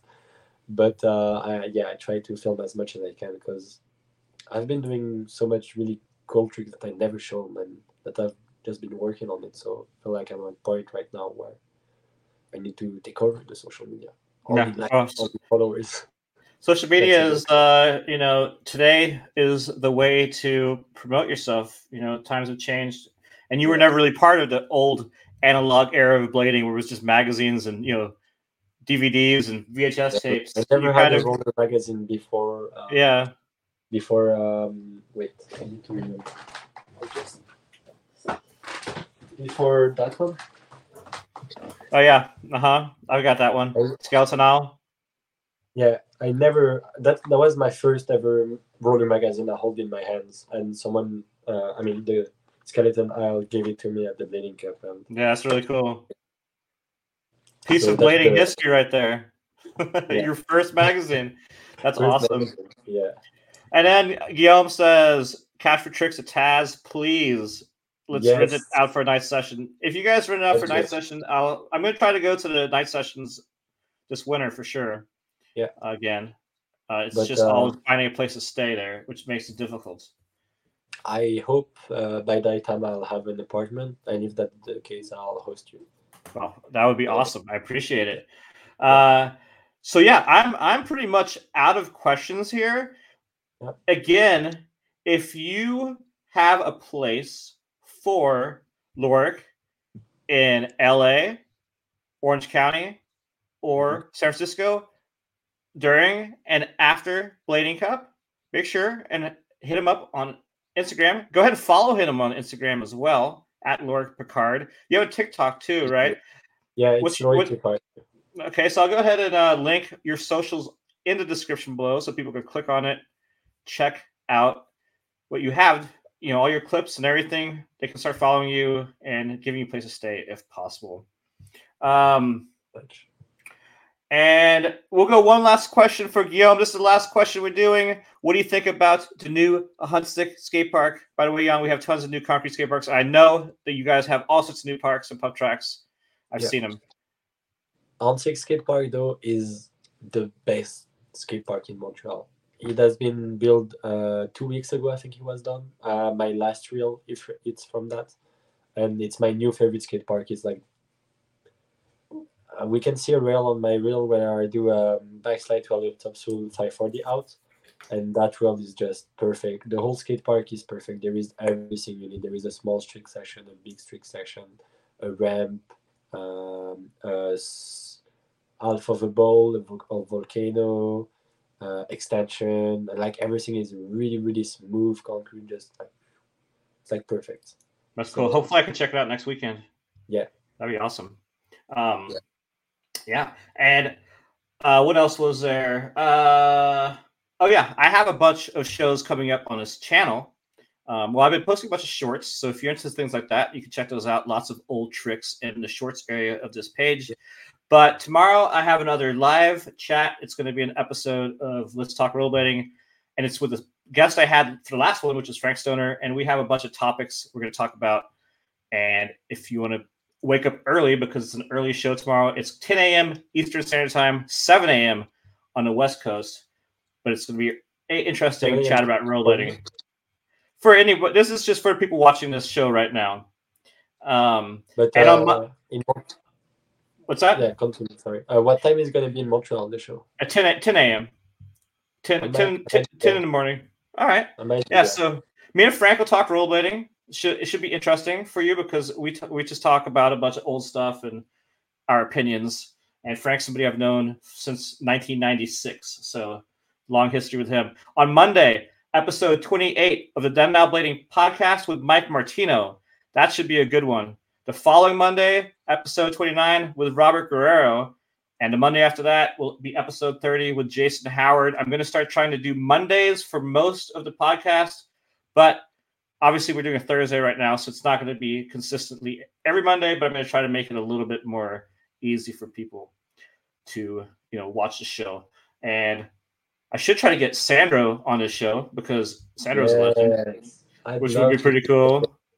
He's got a lot to say. And, I also have these beautiful cups of me, the Jan. Oh, I need one. Then and Now Blading cups. And I have merch. I have a link to my merch in the description below. I have links to my social media, Facebook, Twitter, and Instagram. I have links to Lorik's social media. So follow all of us on social media. And if you enjoyed this video or if you enjoyed this interview, make sure you hit the like button, subscribe to this channel. If you haven't already, hit the bell icon to be notified of all new uploads, and share this video with your friends so everyone can find out more about Lorik and the new young youth generation of rollerblading, which is very important and is the future of the sport. I'd like to thank everybody for watching this show. I will see you all here next time. Well, maybe tomorrow morning if you wake up earlier, but Monday, coming up with Michael Martino here on the Dead and Out Blading YouTube channel.